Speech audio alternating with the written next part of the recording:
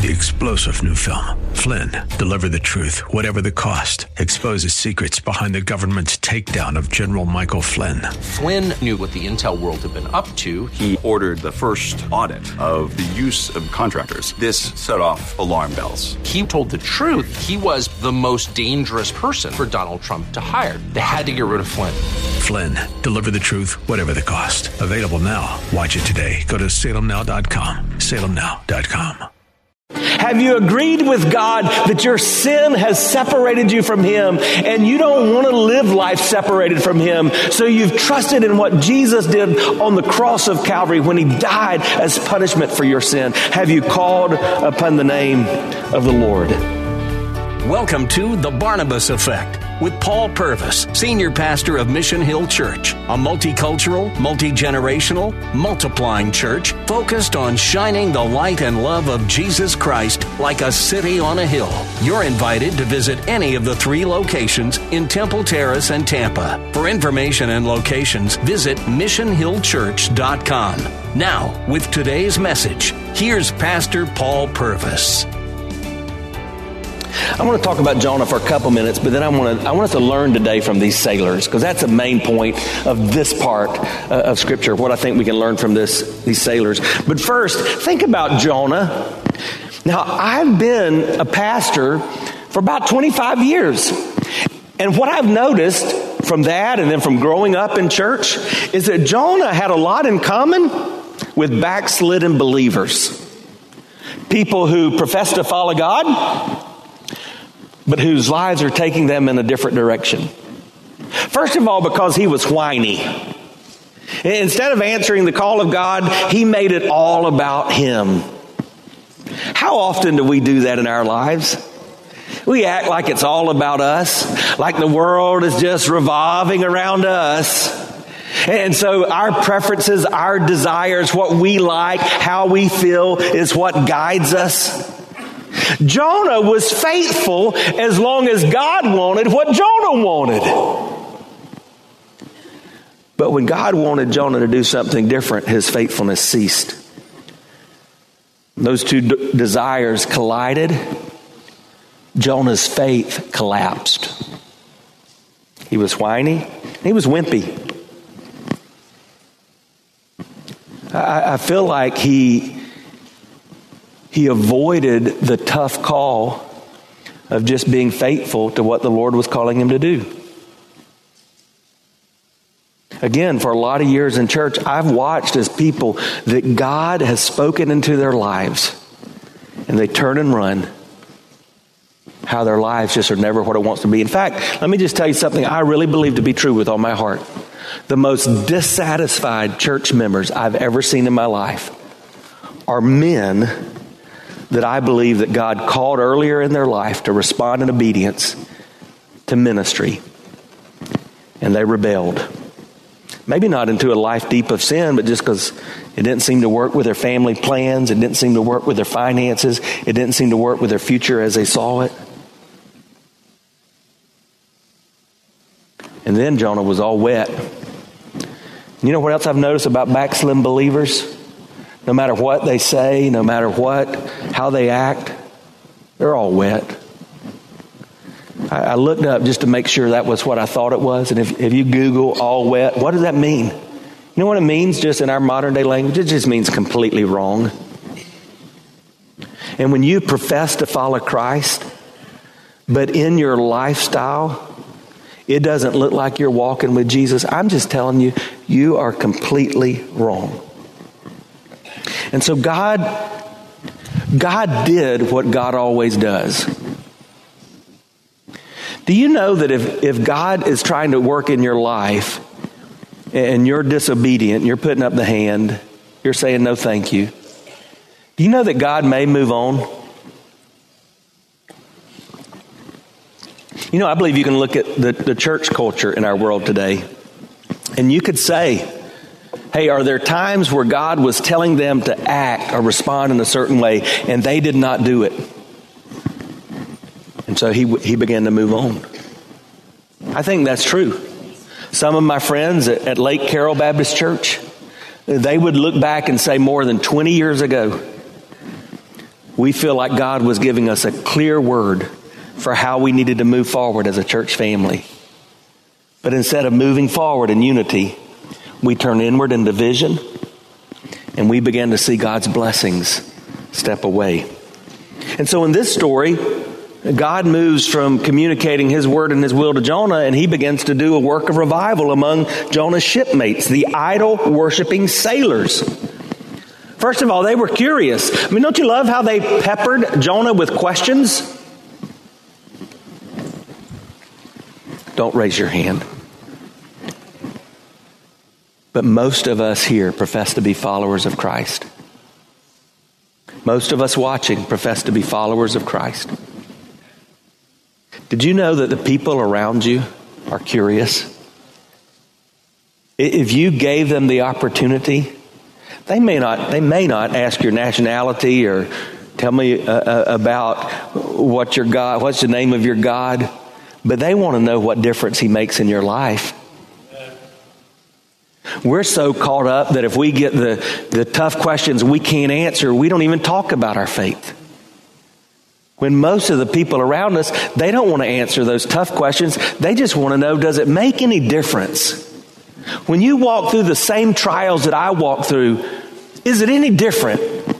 Do you have hope? Do you have joy? Can you have peace? They're curious. Their questions were personal. They were probing. I want you to think, if you're taking notes, you might just say, who in my little corner of the world might be curious right now? Who is there? Maybe a student I teach, or someone in a classroom with me, or maybe it's a coworker, or a neighbor, or a family member that may be curious, and I just bought into this lie that my faith is personal, so it has to be private, and I'll never deal with it. They were curious, but they also then confessed. Did you see that? What does it mean to confess? Does anybody know? What does it mean to confess? In biblical terms, it means to agree with God. If you don't know that, write it down. It means to agree with God. So what were they confessing? They heard from Jonah, hey, who is this God? Oh, this is Yahweh. Yahweh, the God of the heavens, the one who made the land and the sea. And so then they began to cry out to Yahweh. Oh, Lord. We're sorry we made you mad. What's going on here? Help us out. They agreed with God that he was God, that he was sovereign. And in light of his lordship, they called on his name. Now, do we know anything from the New Testament that happens when people call on the name of the Lord? Does anybody know anything that happens? Yeah, people are saved. We get this from Acts 2:21. And it shall come to pass that everyone, say everyone. And it shall come to pass that everyone, say everyone. Everyone who calls upon the name of the Lord shall be saved. Who does God want to be saved? Who can call on the name of the Lord and be saved? That's what the Bible says, and that's what I believe. Listen to what it says in Romans chapter 10 and verse 9. Because if you confess with your mouth that Jesus is Lord, believe in your heart that God raised him from the dead, you will be saved. For with the heart one believes and is justified, and with the mouth one confesses and is saved. The Bible teaches that anyone who calls upon the name of the Lord, recognizing that Jesus is God, and that as God, he died for our sins, he was buried, he rose from the grave, and they surrender control of their life to him, that person's eternity changes in an instant. That's what it means. That's why Jonah is such a wonderful picture of the gospel of Jesus Christ. So here's a question. Listen to what I'm about to ask. I'm not going to ask, have you been a member of a church? I'm not going to ask, have you ever been baptized like our three wonderful friends were this morning? I'm not going to ask, have you raised your hand and said a prayer or walked down an aisle to just as I am?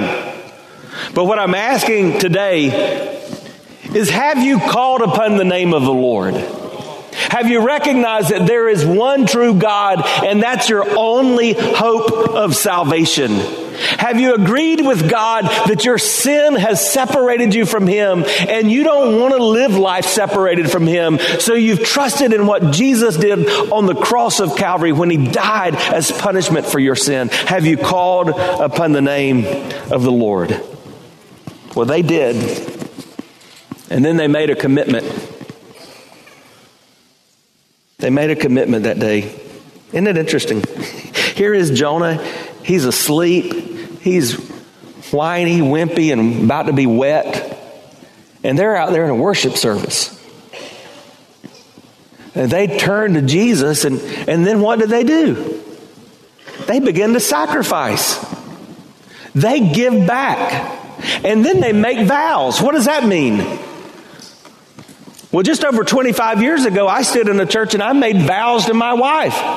Something like this: I promise to love and to honor, to comfort and cherish in sickness and health, and poverty and wealth, forsaking all others, keeping only to you as long as we both shall live. That was a vow. She expects me to keep that. A vow meant they were saying, not only, God, in this moment do we now recognize that you, Yahweh, the Lord of the heavens, the God of the land and the sea, not only in this moment do we give to you something to show we believe it, we vow and commit our lives to you. But you know what they had to do to get there? You got your seatbelt on. They had to sacrifice. If you've just joined us, you're listening to The Barnabas Effect with Pastor Paul Purvis. Video of the message you're listening to is available when you click the Watch tab at missionhillchurch.com. Thanks for sharing time with us and for sharing your financial gifts by clicking the Give button at missionhillchurch.com. And now, with more of today's message, here's Pastor Paul Purvis. There was a storm raging around them, and they had to sacrifice Jonah. Who's Jonah a type of? Who's Jonah a symbol of? Say that again. Now everybody else say it. Hey, about 2,000 years ago, there was a storm raging on a place called Mount Calvary. And the God of the universe had sent His Son, Jesus the Christ, who lived 33 years of perfect life, 100% God, 100% man. But on that day, He was on the cross dying, and a storm was raging. A storm was raging not because of the sin of one man named Jonah, but because of the sins of all of mankind. And the only way out of that storm was for there to be a sacrifice. And so the God who could have called 10,000 angels and could have hopped down off of that cross, the God who could have spoken a word and zapped the soldiers that were spitting on Him, He stayed there and He took it and He died a sacrificial death. And when He was sacrificed, the storm ceased. So as a result of that, the sailors made a commitment. Hey, what commitment is God asking you to make today for His glory?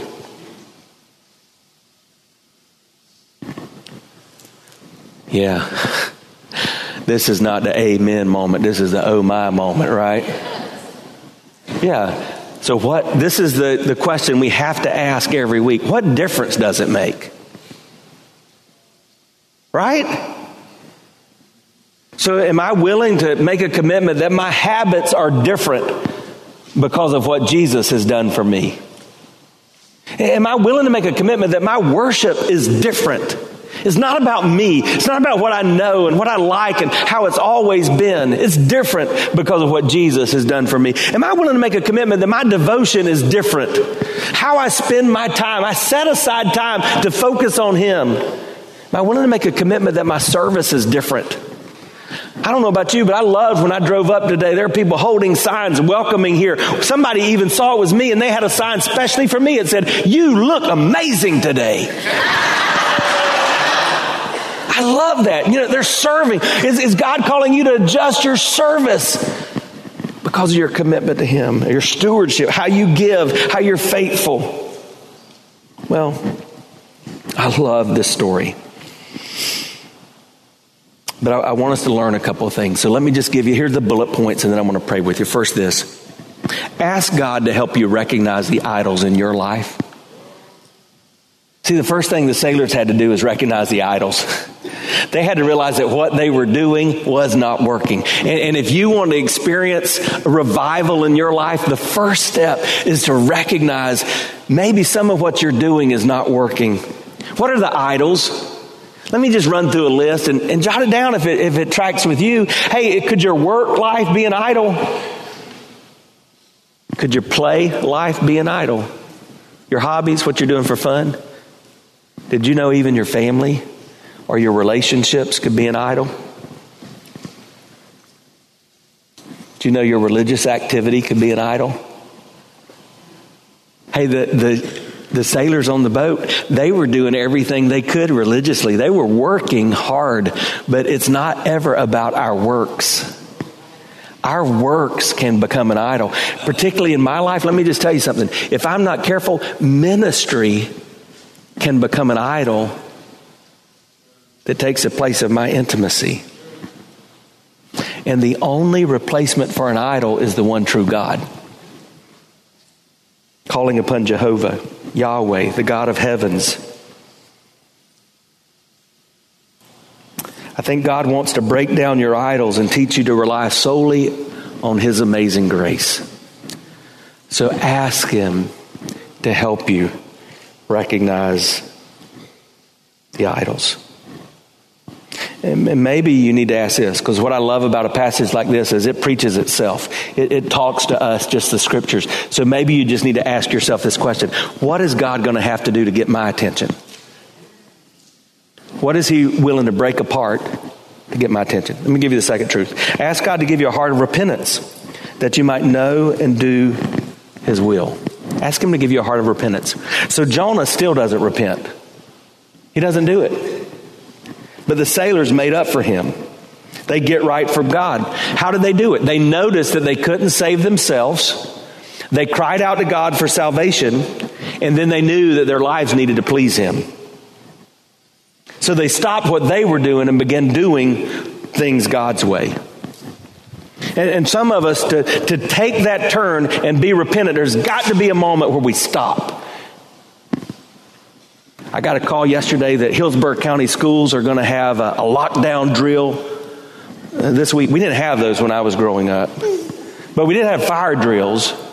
And then we had the firemen come and talk to us. And you know what they told us? If there's a fire, there are 3 things they told us as little kids to do. Say it. They told us to...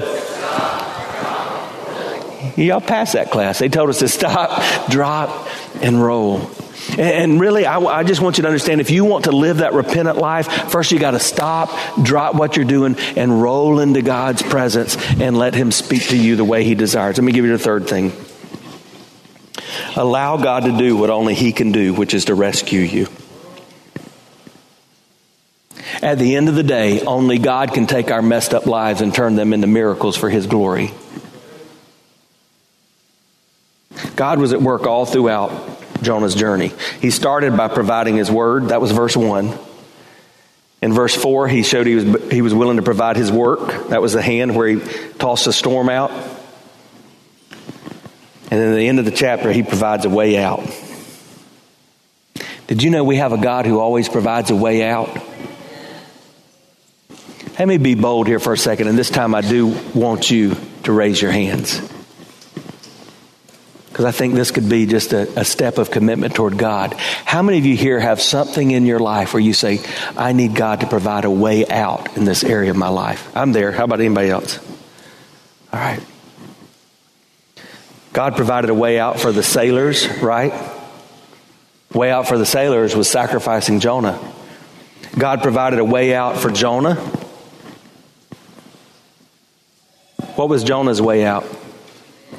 The fish. Sometimes God will provide a whale of a circumstance. And that's His way out for your glory. And God provides a way out for you and me. You know, years ago we used to sing a little song. It was called God Will Make a Way. Do you know that? Can I just remind you of the words? God will make a way when there seems to be no way. He works in ways you cannot see. He will make a way for me. God will make a way. For Jonah, it was a miracle. Some of you just said you need a miracle. Now, theologians through the years have debated whether or not God still works miracles. Let me just tell you, He does. This should not be surprising to us as we think that 5% of the oceans is all that's been discovered. No telling what's out there. I don't want to think about it. But there are even scientific things that have been told. In 1891, Sir Francis Fox was telling the story in his books, 63 Years of Engineering. He says in February of 1891, the whale ship, the Star of the East, was in the vicinity of the Falkland Islands when the lookout saw a large sperm whale thrashing about. 2 whaling vessels converged on the whale. The tail slapped one of the boats with the 2 sailors going overboard. One drowned. The other seemingly disappeared. After harpooning the whale, it was towed to shore, and 24 hours later, the men were dissecting it when they saw something moving in its stomach. They opened it, and there was Frank Bartlett, the sailor who had disappeared. They revived him, and he lived to sail again. I would just say to you, this story is not really unbelievable, but more importantly, I believe in a God who still works miracles. Just over 1 week ago, one of my friends posted on Twitter, please pray for Xavier. He's just had a tragic fall. He fell from his treehouse and he fell into a stake that went through his head. Over the last week, the world has given attention to the reality that God still works miracles. Watch this. Recovering in hospital, Xavier Cunningham is shown the item that should surely have killed him. We'll give it to your parents right now. Yeah. They can keep it for you. That's best keeping.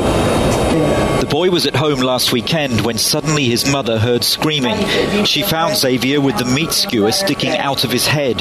He'd fallen from a tree after being attacked by wasps onto the lethal object which pierced his skull from his face to the back of his head. He apparently said, "I'm dying, Mum," as they rushed to hospital. Surgeons at the University of Kansas Hospital say the chances of the skewer missing his eye, brain, spinal cord and major blood vessels were 1 in a million. But neurosurgery director Koji Ebersol and his team managed to remove it. I just can't believe that.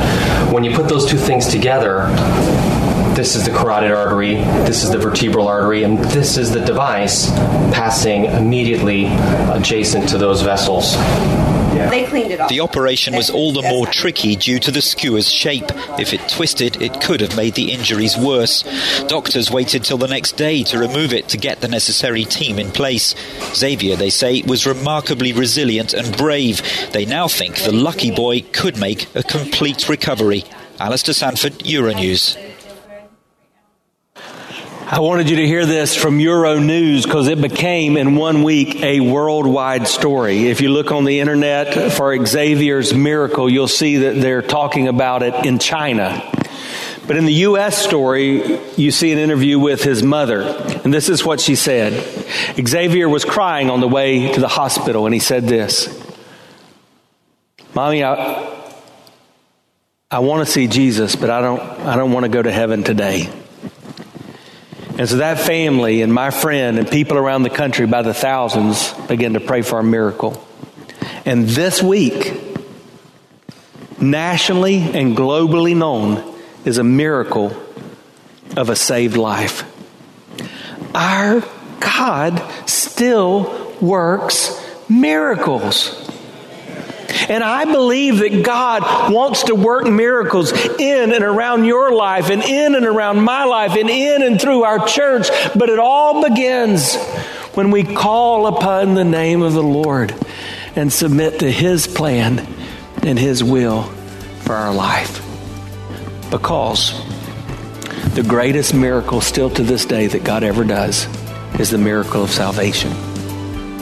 You've been listening to The Barnabas Effect with Pastor Paul Purvis, an outreach of Mission Hill Church. If you're looking for answers to difficult questions or searching for a church home, you're invited to any of the 3 locations in Temple Terrace and Tampa. Details and directions at missionhillchurch.com. The Barnabas Effect is here to provide listeners like you with biblical truth and spiritual encouragement. but it can't be done without your financial support. Go to missionhillchurch.com and click on the Give tab. Your financial support helps us reach those seeking truth about God and themselves. Thank you for giving at missionhillchurch.com. Weekdays at 9 a.m. Be encouraged by The Barnabas Effect with Pastor Paul Purvis on Faith Talk, AM 570 and 910.